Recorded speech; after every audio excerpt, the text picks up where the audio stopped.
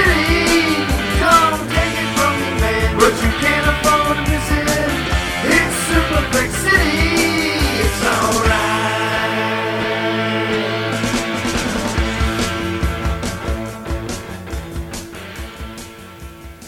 Good morning, Superflex City. Welcome back. I'm here this week with the Dynasty Madman and Superflex Dude. We started this show off actually with just some of the context that we were talking about as we were prepping for the show. So you actually get to hear a little bit of our thought process before we even really began. But then we kind of felt that dialogue transpired into what we wanted the show to be. So we kind of kept that in because some of that discussion we were having at the beginning before we actually started the show was so organic and true to what we wanted that. So the show starts off a little bit raw here, but I'm just going to throw you to John Hogue. And I had seen this thing on Twitter. This guy had tweeted out that, like, he tweeted out the draft board from a league that he commissions, and we talked a little bit about that. But this is like kind of the impetus for the whole thing is he tweeted out the draft board and two guys through the first 4 rounds had taken nothing but quarterbacks. So he had 2 guys going QBX, and he's just like, wait, is this like a dickhead move? Yeah, he was losing his mind. I did see that where like there's just these 2 teams like not next to each other, but in the draft where like 6 rounds in or so they had just quarterback, and you loved it. You were like, I don't know, man. I think this is a good strategy. I think you're wrong, and no, it's not a dickhead move. Awesome. Yeah. I didn't go after the OP too much on that because it was like, I mean, it seemed like he was just kind of asking in earnest, like, I mean, is this okay? Are you guys good with this? Or yeah, it can be a pisser for sure, but is it? He's basically like, is it okay or not? But like some of the commenters, I was like, man, like one guy said, yeah, dickhead move, kick him out of the league and restart the draft. Oh, come on, man, you can draft whoever you want, you fuckers. I know. I was like, you wouldn't say that about. If they did that with running backs, if somebody just like took a bunch of running backs, you wouldn't say anything, you know? Yeah, if you want to go into a draft late round quarterback, you want to be that guy, you're more than likely at some point in time, you keep doing that, you're going to learn your lesson not to be that guy. And that just speaks to, in startup drafts, you have to remain dynamic because the draft is dynamic. You have to be flexible, and you can't go into it, hey, I'm going into this 0 running back. What if 10 of the 12 teams are going 0 running back? You probably don't want to do that. You want to zig where they're zagging and, come up with something else so that you're getting best player available. You can't just be rigid about it. And same, if people start taking 3-4 rounds in a row quarterbacks, guess what? You're not doing late round quarterback anymore. You're going to have to get your guy or you're shit out of luck. And that's on you because you didn't waver on your strategy that you thought you should be able to pull off. People, you go into a draft with free thinking. Everybody's independent and can make their own choices, free will. And that's part of the fun. Oh, shit, you know what? Even for me, I thought I was going to be able to do this, but, that's interesting. But you still should come out of a draft with a good team or you screwed yourself up. It doesn't matter what anyone else does. You should come out of a startup as one of the better teams or you're just not that good at it or you haven't learned your lessons or whatever. You should have a playoff-ready team, be one of the top half teams for sure out of a startup draft, or you just kind of fucked up. Yeah, you should at least feel good about it after the draft. Yeah. Or, I mean, kind of optimistic afterward, right? So one place where I actually disagree with you though, Madman, is the flexible thing that people always talk about in drafts. Like I'm so the opposite of that. Like I know what I want my roster to look like. I know how to get there. I know what my draft strategy is, and I'm, like screw what everybody else is doing. I'm doing what I know works best for me. And like I always say, go all in on your best ideas, basically. And that's kind of true of everything in life, I think. But like that's my approach, and I'm just like I'm not willing to be flexible on this. But how do you mean not flexible? Because just for instance, if everybody in your draft but you. Yeah. Let's say all 12 teams go into a 0 running back draft. Yeah. At some point, all the stuff that you want is going and none of the running backs, which would make Swags happy as hell. He's coming out of that draft with all the running backs, right? Likewise, if we all go into a draft right now, a startup draft, and the three of us are like quarterback heavy and maybe one other team, we're going for all the quarterbacks because we know you do, and we're like that too, and we don't want you to get them all. At some point, though, the reason I say you have to be flexible is there's going to be a few players, like a tier of players that are just jumping off the page at you and saying, if you don't draft one of us, you're being foolish. Like, regardless if you're just going for position, making a positional scarcity on your own, at some point, this chunk of players, you better get one of them based on the potential, the points that they're going to score this year. That's all I mean. Like, you can go in with a strategy and like, these are the kind of players, the numbers I want. And I don't go into it ever rigidly enough to say 0 running back, wide receiver heavy, late round quarterback, all that stuff. I know what I want to have at the end of the draft, and I'm trying to get there in some way. So I agree with you there, but you can't always come out of it with all the great late round running backs if people are going into it 0 running back too, because they're getting all the wide receivers, the tight ends. So I'm just saying you do have to remain flexible unless you want to screw yourself over. That's my only point. Yeah, definitely. But I guess I'm just willing to get screwed over by it. Okay, yeah. Well, give an example because I don't know if I completely understand. Can I ask a silly question? Are we starting the show? Well, we did start the show, Shane. Whether you let us or not, we already started the show. You're gonna have to put the intro in later. I was thinking the same thing though. I was like, wait, do we need an intro? Should we just throw in an intro real quick? Hey, that's Swags. That's Madman. SFD here. Superflex City. Listen to that.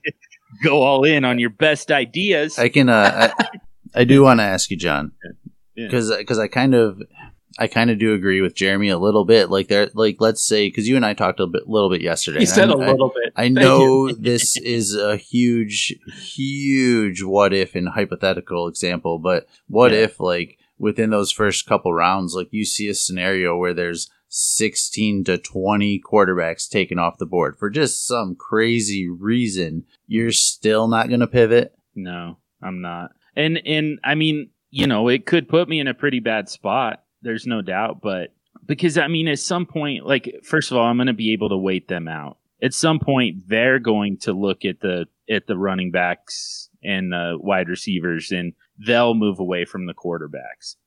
So like at some point you end up doing kind of the opposite thing of what everybody else is doing. It's scary waiting for that, playing that game of chicken, but eventually you do get there. And the thing that we know is, and I mean, you and I were talking kind of about this last night, Swags, like in a totally different context, but the fact that value is such a weird construct because it changes so quickly. So, while we're in the middle of the startup and we're looking at this board and seeing all this value at the running back position, it looks great right now. Look at it a year from now and you're going to be like, man, I knew that those running backs weren't going to hold up. Yeah. For a full season, much less, the life of this dynasty. So, I know what each position can offer me. I know what it can do to put together a specific roster build, whether it prioritizes running backs, prioritizes wide receivers, prioritizes based on age. I know all of that stuff. I've collected enough information to know that the only way I feel good about my roster is if you have those quarterbacks. At least 5 quarterbacks. Yeah. And so you probably feel comfortable when you have a position of strength at quarterback, or basically you've eliminated this position from concern for a long time, maybe forever, but certainly the foreseeable future. And it lets you focus on the other positions. It's almost like a real comfort level, a creature comfort for you to have that coming out of a startup draft. And that's how you feel comfortable operating from. Yeah, and to a point where I'm just not willing to compromise on it. Even if there is better value at a different position, I don't trust that value to hold up the way I trust it with the quarterbacks. Mm-hmm. And I agree with that comfort, and that's even kind of why this is a complicated conversation for me to have, because I see what Jeremy's saying in at that point where you're in round 2, and then for some reason, like Nicholas Chubb is at 211. I mean, how could I not? You know what I mean? If like that real scenario did break down that way. But I mean, then you're also like, if there really was that amount of quarterbacks taken off the board, you are in dire need of figuring out a way to find a quarterback or some kind of advantage you can toss into this. So that's where it does become complicated for me. Like, it's easier for me to have this discussion with running backs and wide receivers because of, like, I think it's very important. Even me, somebody that, like you mentioned, Madman, like, I like my running backs. I'm taking my running backs if I'm not taking a quarterback. I'm definitely that guy. So I'm fine with that. But there's also a point where you do have to have a certain tier level where you have to know better. Like, if all these running backs are gone and Allen Robinson's there, I'm stupid to not like stay within my tiers a little bit, and Allen Robinson just out of my ass example. But there's so many examples of like wide receivers that are tiers above certain running backs that, so yeah, I have to change. But then like if you're letting like the Dobbins or the Swifts or some of the rookies that people don't believe in fall to me, I'm probably still taking those guys. I pride myself on being able to come out of any startup draft with anybody, any mix of people, and have a really competitive team, one of the best teams to come out of the startup. Regardless of what any of you guys do, I'm gonna come out of it with, and I'm not being cocky. I'm determined to have a good team at the end of it, no matter what anyone else does. And I don't know what you guys are doing. I know what you guys might be doing. Somewhat. Go into it. I kind of back to the point though, because what I think I think that we're kind of talking about the same thing. We just have a different way of getting there. Like for you, value-based drafting is your comfort level. Like that's how you build those teams that you feel confident in. And I think that that's a legitimate strategy, I'd actually feel comfortable with having the 12th pick in the first round and the first pick in the second round and getting exactly what I want, which is a superstar quarterback and one of the best tight ends in the league. That's where I'd be most comfortable starting my draft from personally to get going. And then because I feel like having the two great tight ends and a bunch of quarterbacks, I can pivot just about any way I want to and keep my team competitive for a very long time. Just doesn't always work out like that. And so it's not just value really, although I feel like when I get into it down the path, I'm thinking, you know what? I can trade this guy for X. I can trade this guy for Y. I know that I'm getting I'm getting the better end of a deal, as long, assuming that I can trade that guy. But I mean, I honestly could go into it with 0 running back and have fun with that. Late round quarterback, all these things that people have coined as terms that we've all done before they were names. Right. Well, I could do that, those different things, and still have a team. But I still go out, into it, hoping I can get a top tier tight end and a really good quarterback. And then I feel like I can do a multitude of things and be fine. And then, get as many quarterbacks like you, Hogue, not as many as you, but, make sure that's not ever a position of weakness, that it's a position of strength and never scarcity. And because I feel like it gives me a position of power in a way over my, more control over my destiny. I'm not at the mercy of it. There's wide receivers and running backs every draft. There's wide receivers and running backs all through the startup if you get the right guys, and what wide receivers to get. So you kind of give yourself a leg up too. So like going after those quarterbacks is never going to be a weakness unless everybody's drafting them in the first round. And then you're like, shit, I get Mitch Trubisky. Seriously? Right. Yeah. And that's the thing. I think like for me, my strategy in a Superflex startup is I want 3 to 4 quarterbacks, assuming that the draft goes my way by the time I get to the 6th round. Like that's a landmark for me in the draft. Like by the time I'm out of that 6th round, I want 3 to 4, ideally 4. That's a lot. But I know there's situations where I don't, but that's my landmark in my startup, that I want it kind of taken care of. I want to feel good about it, and I want to see what running backs and wide receivers fall to me. Typically, those 2 players or 3 players that I did take that weren't quarterbacks are probably running back. But I want to touch on something else too, like John, and I don't quite know how I feel about this one, but you mentioned Jeremy and being like he's getting the best value on his teams per out the draft. But I think it also, like, you could argue that he's putting together a more well-rounded team as well. not necessarily just like value based, because the value might be with the quarterbacks completely honestly, to John's point. Like, and you talked a little bit about that yesterday when you have all those quarterbacks, what you're adding to that value versus like the 2-round equation. If you draft a quarterback in round 6, the value of them is probably similar to somebody taken in round 4. Mm-hmm.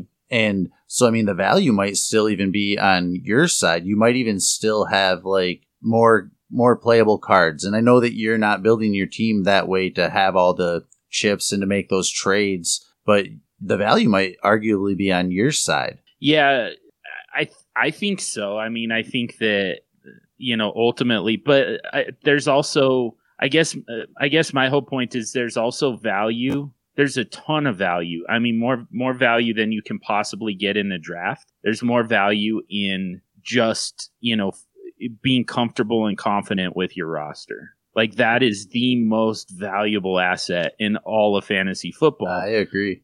I've bailed on so many teams because, it started off poorly in the startup. I tried something that I had never tried before. It didn't work. And I just could not get it rebuilt. IAPs is important too. Yeah. Not even like just that you couldn't get it rebuilt, but sometimes IAPs is important. Like, there might be something you don't like about your team when you look at it, and it makes it one of your least favorite teams. And sometimes it's hard to get out of that. Well, people sometimes come to me and ask me about a trade, and they'll say something like, maybe it's call it like Saquon Barkley for Nick Chubb straight up. And they say, I feel like the right move is to stick with Saquon Barkley, but I'm a Browns fan and I really like Nick Chubb. And I say, you know what, to me, like that's compelling. The fact that you're a Browns fan, the fact that you're a Nick Chubb fan, like that is something that I think can go into the calculus. Because, once you get Nick Chubb onto your roster, you're gonna feel more confident in this roster. You're gonna feel more comfortable with it. You're gonna pay more attention to it, and you're gonna make better moves to kind of build around Nick Chubb. And you're just gonna spend more time on waivers. You're gonna the attitude, the approach. Yeah, it makes sense to go for players that you really believe are better, or you. For a certain reason, not you're just getting all Cleveland Browns or all Georgia Bulldogs, but that player matters to you. And so even though you're asking other people for advice, you probably already answered your own question that you value Nick Chubb higher than Saquon Barkley, which isn't wrong, by the way. You value that player higher, and then see if you can get something. But that's a great trade because he's one of the best running backs in the NFL, a great pure runner. He started catching balls at the end of the year like a champ. Saquon Barkley, listen, elite pass-catching running back. But there are way better running backs, many better running backs between the tackles as handoff running backs in the NFL, and Nick Chubb is just one of them. But that's one of the best backs. So you could argue that straight up. But if you could get something else too, trade Barkley for Chubb plus, like we just talked about a trade last night. It might have been a third, a pick on top a pick on top of Chubb for Barkley. I can't move Barkley for Nick Chubb and a pick right now. I'd love to be able to do that. I would prefer to do that, but I can't. But the fact that you get players on your roster that you buy into, that you truly think are great, Stephon Diggs, Nick Chubb, your fan favorites across the league, that's just one of the best parts of Dynasty. But you probably already know in your heart of hearts that those are better players. And so should you overpay for that player to get them like Swags did? Would you give up to get Swift? Who? I mean, who? I have him in quite a few leagues, but I gave up CEH straight up and caught some flack for it, but I think I pulled that same trade, like same verbiage and everything months later, and the Swift side won. Right. 2 years later, you could say, you know what? 2 years ago, man, that was just a rip. You got ripped. But when you're talking about the same season, a period of a few months, the value shift, like to John's point, being so easy, so quick to happen, did you really need to ask for more? Because you ultimately got the better player. I got what in I a wanted. Situation, you got what you wanted. I used my got it. value chart. You didn't lose because you got the better player. So Right. Yeah. whoever said you lose, And even Probably to touch misses the on that, like also because, and all shade aside, I do think that CEH still stands a chance to recoup value. Like, but I don't think it's ever going to get to that point where he surpasses Jonathan Taylor or Swift again. It's just, he's just not my player. So my big gripe, my big beef was, first of all, people taking him between 101 and 106 in a startup and advocating others to do that was very irresponsible of very many people, like to have him that high. So my beef was with that. And really, then just, that's the point. yeah. Mhm. And then also just like, no, I still like this player better, being like Swift or Jonathan Taylor for me. Mhm. And Well, go ahead. sorry. No, I just the person that criticized you for maybe not just capturing every ounce of value that they perceive out of that trade to get Swift. They're the same kind of people that are like, you know what? I'm not going to buy Tesla stock because it used to be so much lower. I'm not going to buy it now when it's a little bit higher, even though it still went higher. Yeah. You follow what I'm Yeah. saying? Like, it's still foolish to say that you lost that trade because you paid more for your Tesla stocks than I paid for mine. Man, You're still I still getting have people telling me return that on I that lost investment. the trade just because in the moment I could have had more. And to me, Yeah. that's so hard for me to like grasp or have an intelligent conversation. It's just like, no, dude, like then, like that argument was solid back then. But at Right, this and our point, like, grandparents had a saying for that. It was called beating around the bush. you The know, point is so you won the trade and got the better player. and it's even it comes into one of those other things, and we were kind of talking about this last night, John. And if you guys need to divert back to anything, feel free to. I've But talked to you. what is value? Like, why is value? Like, what is it there for? We know why it's there. That's a stupid question I asked. But like, what is it? Why is it? And where does it come from? And if you never had value, like if you were just some caveman with no morals, no values, that wasn't available to your decision-making process, what kind of trades would you actually make? Would you wear it on your sleeves more if you couldn't see Matthew Berry's rankings? You know what I mean? Like, what is value? Like, in general, it ends up being like whatever opinion is impacted into our brain the most. Really, that like we can come to some kind of consensus and agree on as a community playing this game. And it fluctuates. That's part of the fun of Dynasty. It absolutely. Market value is one of the things that people talk about all the time that I think is the most frustrating for me. They're talking about market value as if there's one market. If you play in a multitude of Dynasty leagues, there are several markets. Like each league has its own market because the way the points are captured, the settings. People value players differently from league to league. And so you can't just say the value of said player is this. I mean, you could maybe try to argue that this player is better, but, depending on the offense they're in the NFL, it might not matter. Like Chubb and Hunt together, Chubb's separate, doesn't have to worry about Hunt. There's just so many layers to that it's hard to say. And I think that's why people struggle with value right there. And maybe the Dynasty caveman with no morals or values has to be a little bit more innovative. He has to think of his own ideas. He can't just go out there and have that group thought and think together. It becomes back to the point, like only one person in your team, in your league wins, that is the minority. It's okay to like think alone. It's like dare to be bold, just that simple stuff that you've learned since you were a kid. And sometimes it's just kind of like creating your own values a little bit as you go. I don't know. I know John has said something recently about value, and I haven't been on any of those shows where you guys have talked about it. I want to know what he thinks as far as how much values fluctuate and why you shouldn't really maybe get entrenched into that thinking, or certainly worry about it, today when it's going to change so quickly or whatever. Yeah, and I mean, especially this time of year, it's really tough. Like it's really abstract, the idea of value. In the in season, we've got utility. Like that's where the value comes from is from their production. But right now, I mean, none of them scoring any points. So it's like, what is this value based on? And it's partly based on what just happened, which is flawed because that's never going to happen again. 2020 was a very unique season. thank God.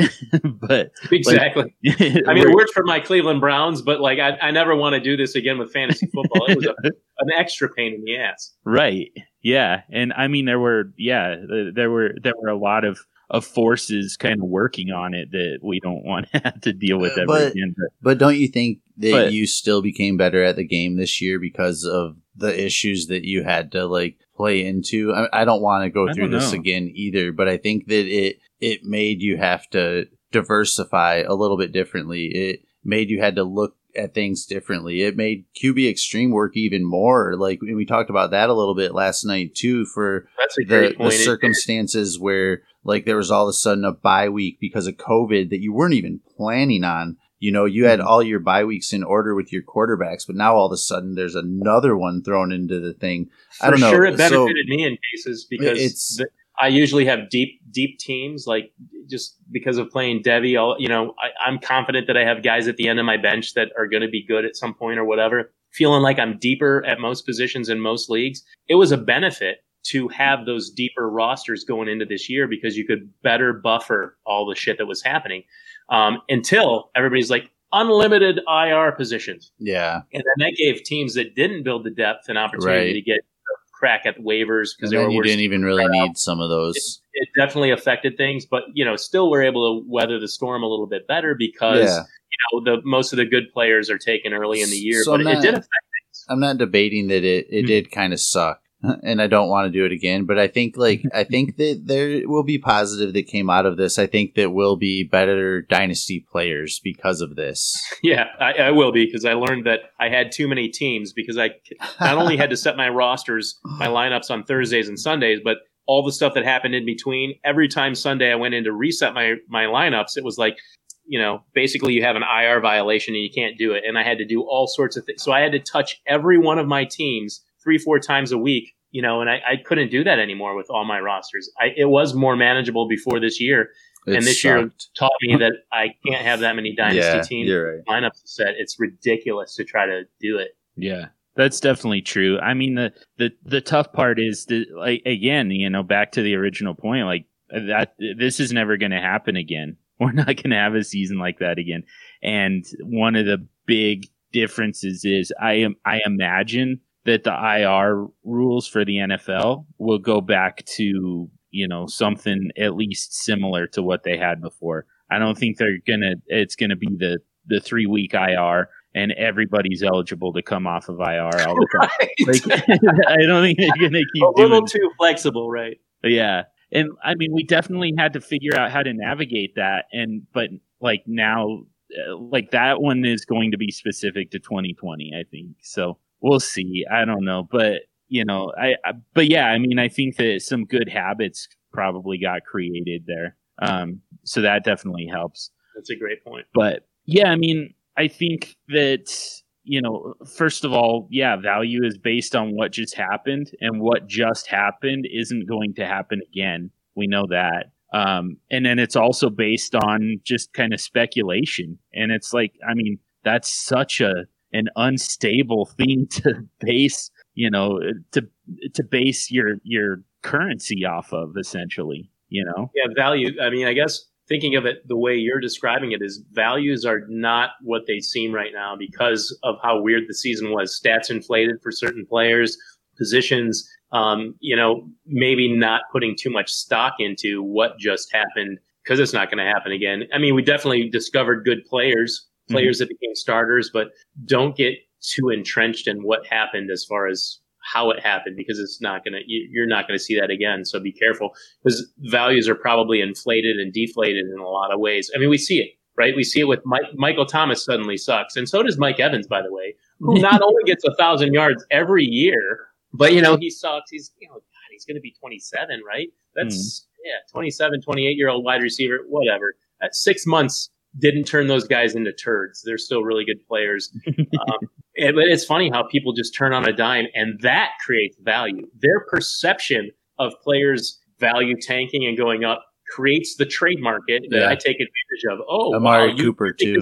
You think this player is amazing? I'll trade him to you. You think Mike Evans and Michael Thomas suddenly suck? And okay, well, I'll buy them from you. And the value is that I paid less than those players are worth, and the value is I traded away not great players for the price of a great player because people want those players to be better than they are. And it's really the perception. And Twitter actually helps us. Twitter helps us. It used to be like Matthew Berry and Evan Silva would create like a microcosm of value for a player, that would send it up or down and you could take advantage. Now everybody's on there helping it. Like you guys were alluding to, like basically bandwagon fans or, detractions for this player or that player. And it helps you in your leagues take advantage of that, in a short period of time. But to me, that's the value that you can buy and sell so much in Dynasty. And that's the fun for me too. And people are crazy about it. Like, you definitely are, like John has said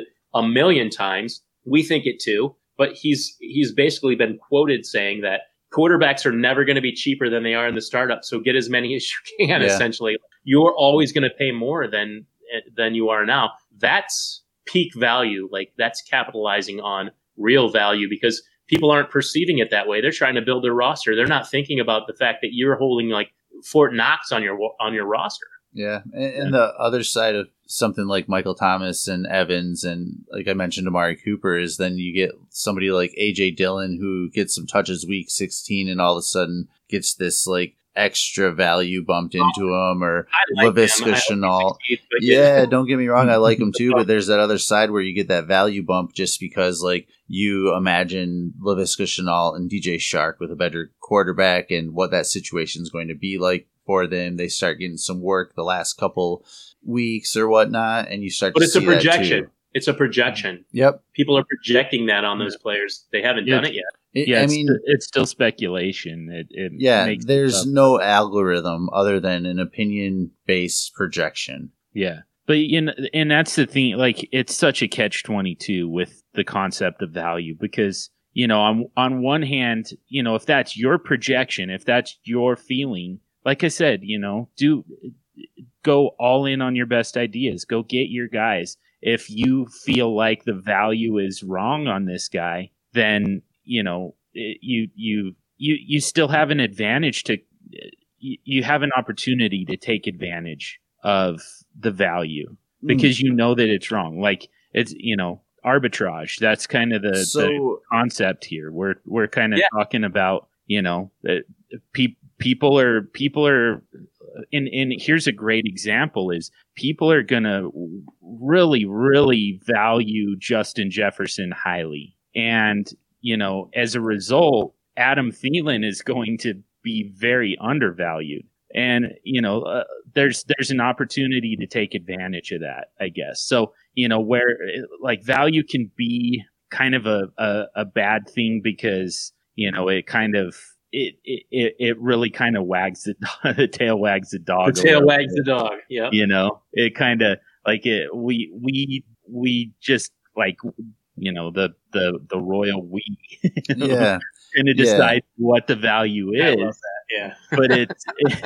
But it's like obviously that's not actually the value, even though we all agree that still shouldn't really be. It shouldn't be, right? and you'll see a lot of people saying from time to time, like, said player is at peak value, it's time to sell. Or, and we've seen it for Justin Jefferson, we've seen it for DK Metcalf, AJ Brown, etc. Peak value, it's time to sell. But then, like, what is peak value? Like, because have they hit peak value? One of them hasn't hit peak value. At least one of those guys hasn't hit peak value. And, like, Michael Thomas is a better example to me, or Devontae Adams, of somebody that is at peak value. Or was, should I say. Yeah, Adams is at peak value. Thomas, not anymore. But he was. He was last year. You know what I mean? Like, so the value that he's been to us, like, the last couple of years, like, that's an example to me of a wide receiver at peak value. I don't know if I'm not saying Jefferson, A.J. Brown, and Metcalf are all going to hit that kind of wide receiver one peak value, but one of them hasn't peaked. Yeah. But yeah, so I don't know. So what is peak value, and how do you decide when somebody's there and when it's time to split the top stocks, as I like to say, and like get a couple different players for somebody like Justin Jefferson? Or that's one of the best places to think of not your own value, valuation of things, but we use ADP, right, to just see what other people are doing, and the likelihood of player X being drafted at 105 versus 205 or whatever. A tool in your tool belt, ADP. Rankings too that out there that exist at the bigger sites. People are using those. Trade calculators. I never use them, by the way, but when people cite trade calculators, I always look at how I can take advantage of that. Like, how can that benefit me? Because that's static. I don't know what their algorithms are. I never understood it, but they're not looking at how things are right now. Actually, they're looking at things maybe this morning, maybe yesterday, however they update it, but they're not looking at what's going on right now. But it gives you keeps your finger on the pulse. And Twitter too, how can I say this without, if people listen to this, how do I say this without sounding bad? But Twitter for me is just another tool to see how people feel about things, to help me when I go into drafts and trades and all of it. Twitter, calculators, ADP, all of it. So my valuation doesn't even always matter. I've got my list of guys, my tiers, how I value players, who I want to get, how I want to go about my draft. Just say startup draft. And then what does everybody else think? Because how can you use that to benefit? And so when you guys talk about value, the first thing I think about is, what do other people value those players at? It doesn't even matter what I think. How can I use that today? This particular Friday, if I were to draft or trade players. I mean, that's as much as I can boil it down, I guess. Yeah, that's the thing, that's the opportunity, that you can take advantage of. And the problem is sometimes it's going to go the other way. That's where I say it's kind of a catch-22. Like, sometimes you're just like, I know that this player is worth more. And therefore, like, I can't trade him for it, his quote unquote value, because, I know that he's worth more than that. And that's where you kind of have to, again, stick with your own best ideas instead of chasing that value. But, at the same time, it creates that opportunity to take advantage somewhere where it's like, all right, I feel like this guy is worth more. And, I want to trade for this player because he is at that low value. And, do you ever try to project ahead? Like, yeah. I don't think I can make this trade in 6 months, but I think I can do it today. Yeah. And while you're thinking about that, what you said made me think of this. Some players are worth less than what everybody thinks. And that's my favorite thing to do. Like Swags did, CEH. He's like, you know what? I think this player is worth less. I know I want Swift. And not just because he went to the Lions. I think he's a better running back. At one point in time, he was the best running back in the class, kind of like Chubb was before he got injured. Swift was thought of as, if not the best, certainly in the top 2 best running backs in that class. And things changed. It happened. But, believing that the market was wrong, that people were wrong, that CEH was truly worth less than everybody else thought, led to getting a player who probably down the line is worth more. And so that's what you made me think of when you were talking about, the worth more. Like, players are always, worth either more or less than the market value, really. Yeah. I think I think that we do project it, Swags. I mean, I don't think that we're great at it. But I think that we do that. Like, Chris Carson to me is a great example. Somebody asked me, if I would trade Chris Carson right now. And I mean, to me, it's the wrong time to do it. I think that, with him in particular, you wait until he's got a contract. That's when you do it. Like, and just kind of knowing what I know about this, about this community, about the industry, just know that, Chris Carson without a contract is kind of, not really on anybody's radar. But I mean, if he signs with, trying to think of a good, I mean, Arizona could be in a position to clear the deck at running back. They sign Chris Carson instead of bringing back, Kenyon Drake and Chase Edmonds. And I'm not even sure. I mean, maybe Chase Edmonds is under contract. Yeah. If even if it's Pittsburgh would be a great one. James Conner leaves, Chris Carson gets signed there. Falcons, maybe. Yeah, that'd be a good one. I mean, honestly, like, even if the Seahawks re-sign him, that's probably what you would really want for trade value is him to stay with Seattle. Yeah. But there's some really good situations out there that he could land in that's gonna really inflate his value. And, so trading him now, even though, I think and it sucks because Chris Carson's one of my all-time favorites. He's also one of my biggest hits. So, I think that I probably have a tendency I probably have a little bit of a flawed process with him. I'm probably going to stick with him a little too long, but like in a moment of clarity, I can say, so we've seen some very good production over the last 3 years. And, that's typically kind of the best case scenario for a running back anyways. You're usually not going to get more than that out of them. But then we've also seen some red flags. We've seen some injury. There's a significant injury history, and there are some problems with fumbles. So, there's a lot there to help me build the case that Chris Carson is a guy that I don't really want to take into 2021. Yeah, it'll be 27. Yeah, I agree with that. There's a lot there, but all in on my best idea would be get Chris Carson off my roster. So in that situation, do you feel like there's a better chance that today you gain value on Chris Carson, or you could lose value on Chris Carson? I think that you're going to gain value on Chris Carson before the season. Like I said, I mean, once he's got a contract, I think his value is going to go up. And I think people are going to, especially if he lands in one of those situations that we mentioned, if he did land in Pittsburgh as the feature back for them, that'd be great. His value is going to shoot up, and it's going to stay up until either he gets hurt or the season starts and, they end up committing to Benny Snell with Chris Carson as backup. Oh, good God. That can't happen.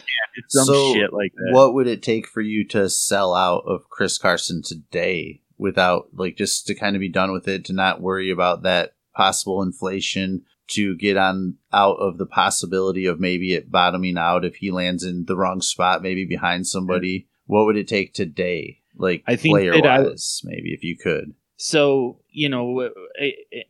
just kind of projecting it and don't really have a great way to quantify it, I guess, unless I wanted to try and speculate on what his ADP would be like. Mm-hmm.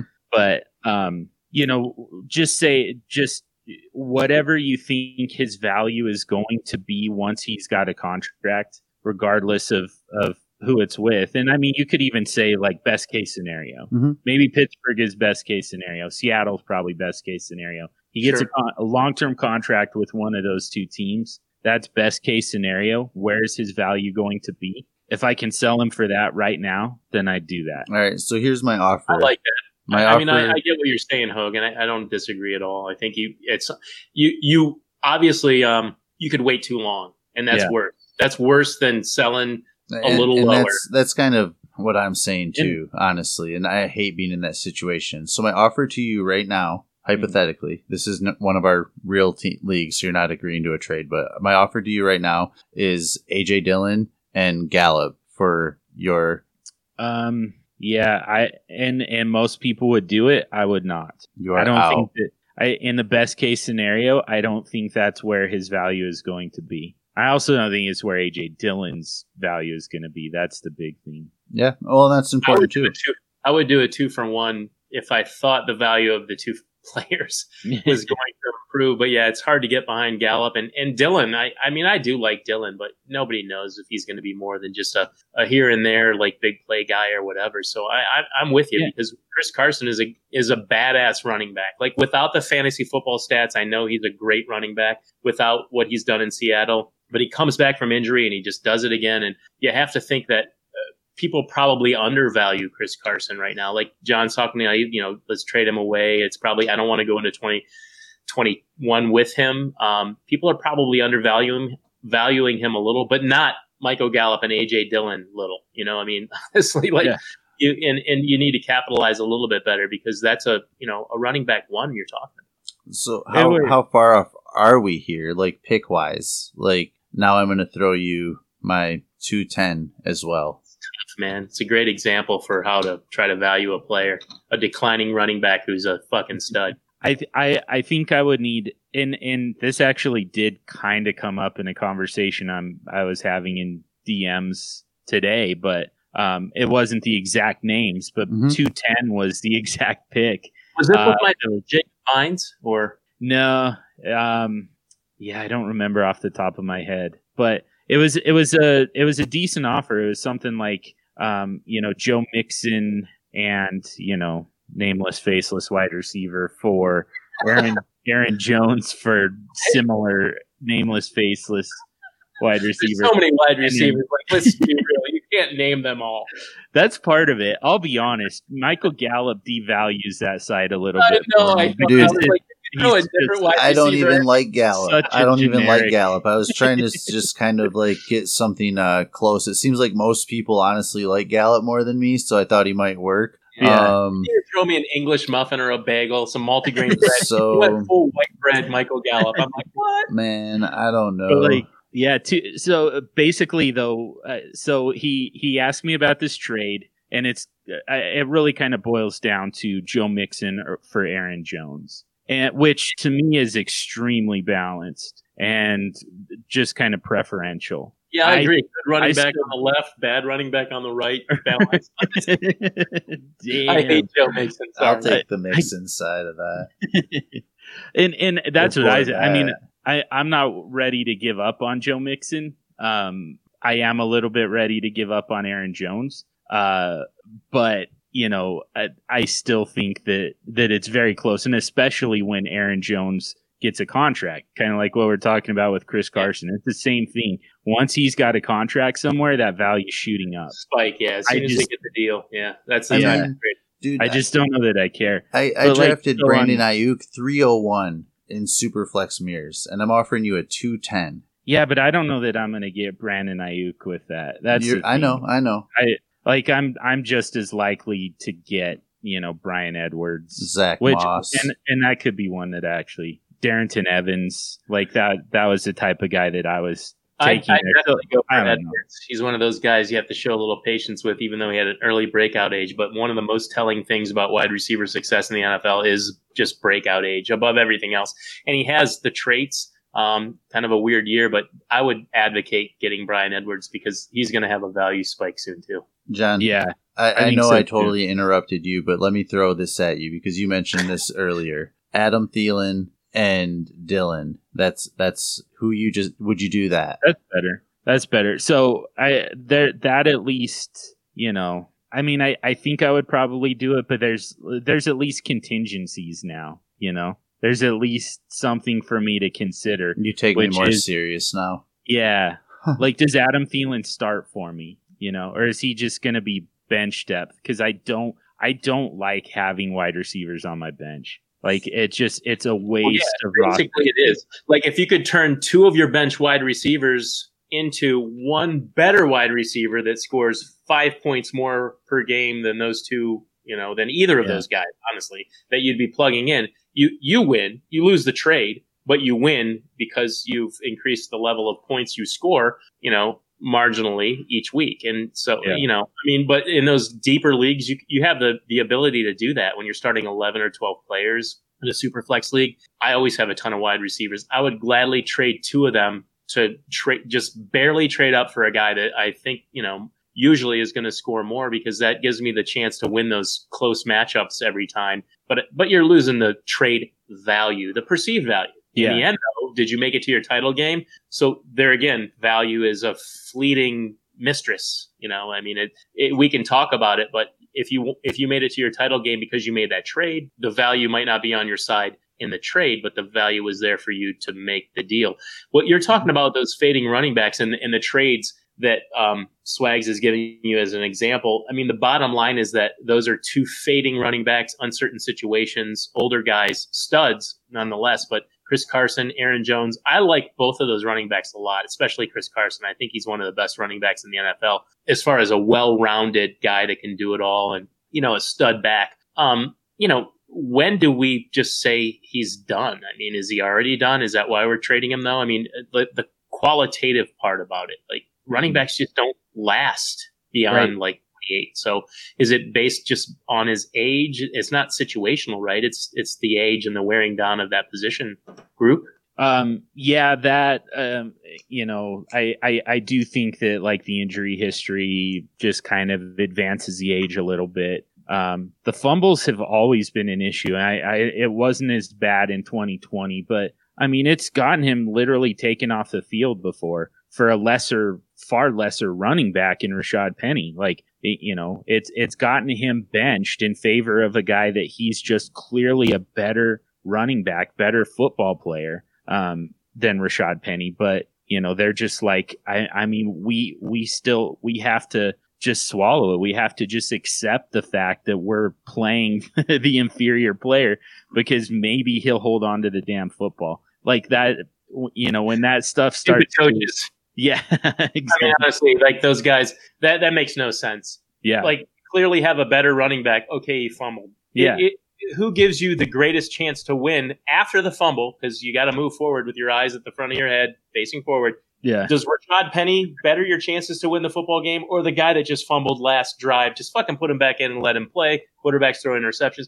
I think coaches are their own worst enemy. We could talk all week about that. Another show. I think they've risen to this point where they're so firm in their belief that they just overlook the fucking obvious. Play your best running back, dumbass. Basically. Right. But you're right.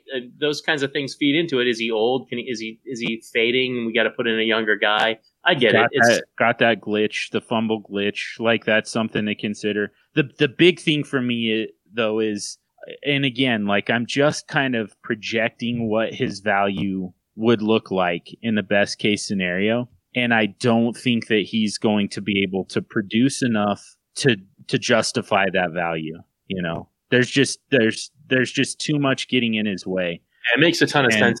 And that might be a case where I actually would rather have Joe Mixon than a guy because I don't want Joe Mixon. I try to trade him.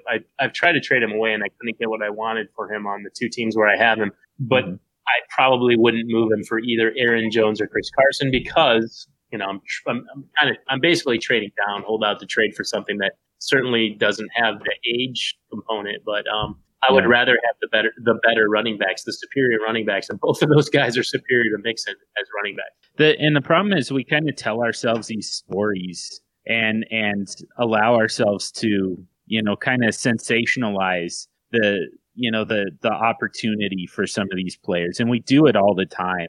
And that's where their values get to be, so high that they're exploitable. And I think it's going to happen with Chris Carson. I think it'll probably happen with Aaron Jones, But like it happened with Leonard Fournette going to Tampa Bay, you're just like, man, put him on that offense. He's gonna be ridiculous, and all of a sudden, his value jumps way back up, and it's like he was a healthy scratch sometimes because it didn't play out the way we thought it would. Jalen Reagor catching the ball from Carson Wentz. Well, that was supposed to be a big deal. And then it turned out that, Jalen Reagor wasn't on the field and Carson Wentz couldn't throw the ball anyways. So, it just didn't come anywhere close. Conjecture. It ended up just being conjecture. People projecting a situation that never existed. Yep. And that happens all the time. We do that all the time.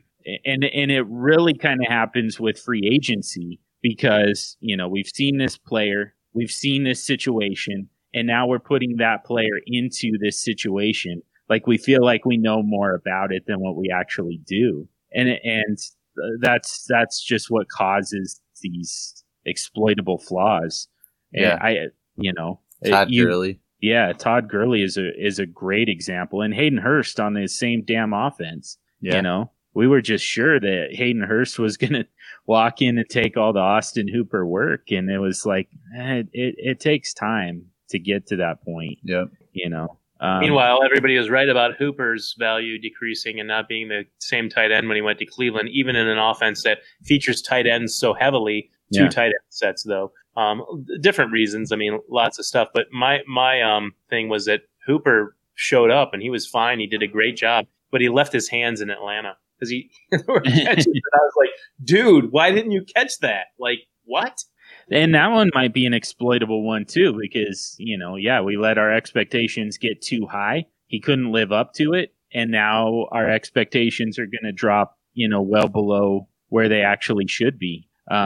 He's still young. And it just doesn't consider the actual context, which is for a tight end, you just like a wide receiver, it's hard to change systems, change quarterbacks, and hit the ground running. Like they rarely do it, And so it's not hard usually- to pry from a disheartened owner. Yeah. Usually with those guys, it's like year 2 in that system is what Right. you want to target. But it's just such an instant gratification type of thing that we're chasing, Yeah. We're just like, oh man, look at what he did with Matt Ryan. He's going to be even better with Kevin Stefanski and Baker Mayfield All the time, yeah. Yeah. And it's like, you still got to give him time. All the time, man. I mean, even us, like, talking about this stuff, like, going into a season, we throw flags of caution to, like, be patient with this situation, be patient with this situation. But then you get into the season and you want it now. Like, patience is gone. I have Austin Hooper. I need to start him this week. I need these damn points. I'm freaking frustrated. Even though, like, we kind of know, like, with rookies that you shouldn't expect a lot year one. This year was actually pretty damn good for rookies in fantasy football. Like, we shouldn't expect this. Wide receivers, some tight ends. Harrison Harrison Bryant. Bryant, Cole Kmet even. I mean, it was a really great year, and some of them had to step up because of COVID and IR. So a real boon. But rookie quarterbacks, rookie wide receivers, running backs for sure, tight end. It was a great season to be a rookie. Yep. So good stuff, man. Mad swag, dude, mad swag, all good stuff, man. The three of us. Yes. And this is easy. We're like playing in the Pro Bowl. You guys are throwing softballs. I'm like, I didn't have to. I only did one break. Dynasty cavemen. No one plays any defense. Man, you even got you even have the Hawaiian landscape behind you. I'm all for optimism, sipping on margarita. Got the background. I mean, I'm on my work laptop. I didn't take off work, but I had no meetings this afternoon. So unless anything emergent comes through, I'm enjoying the hell out of this, man. We should do this every Friday. Yeah, absolute good time. I'm gonna let you guys tell them who you are as we get out of here. I'm Superflex Dude, known as John Hogue. I live out in Denver. I'm a hell of a guy. I have a great voice for radio. So look me up at Superflex Dude. And I'm the Dynasty Madman. I am at Swagzilla0G. We are out of here. These dudes are crazy. Follow at Superflex City, at Superflex Super Show, at Superflexible, at Superflexperts, G's and rice, cheese and rice. There's a lot of stuff at Superflex City. Next time. Madman not letting us do an intro or an outro today. Hey man, gonna up your game. Hey man, gonna build up that brain. Hey man, it's a show with a plan. They're finding you that edge and squeezing everything they can. Don't take it from me, man, cause you can't afford to listen. It's Superflex City. Don't take it from me, man, but you can't afford to listen. It's Superflex City. It's alright.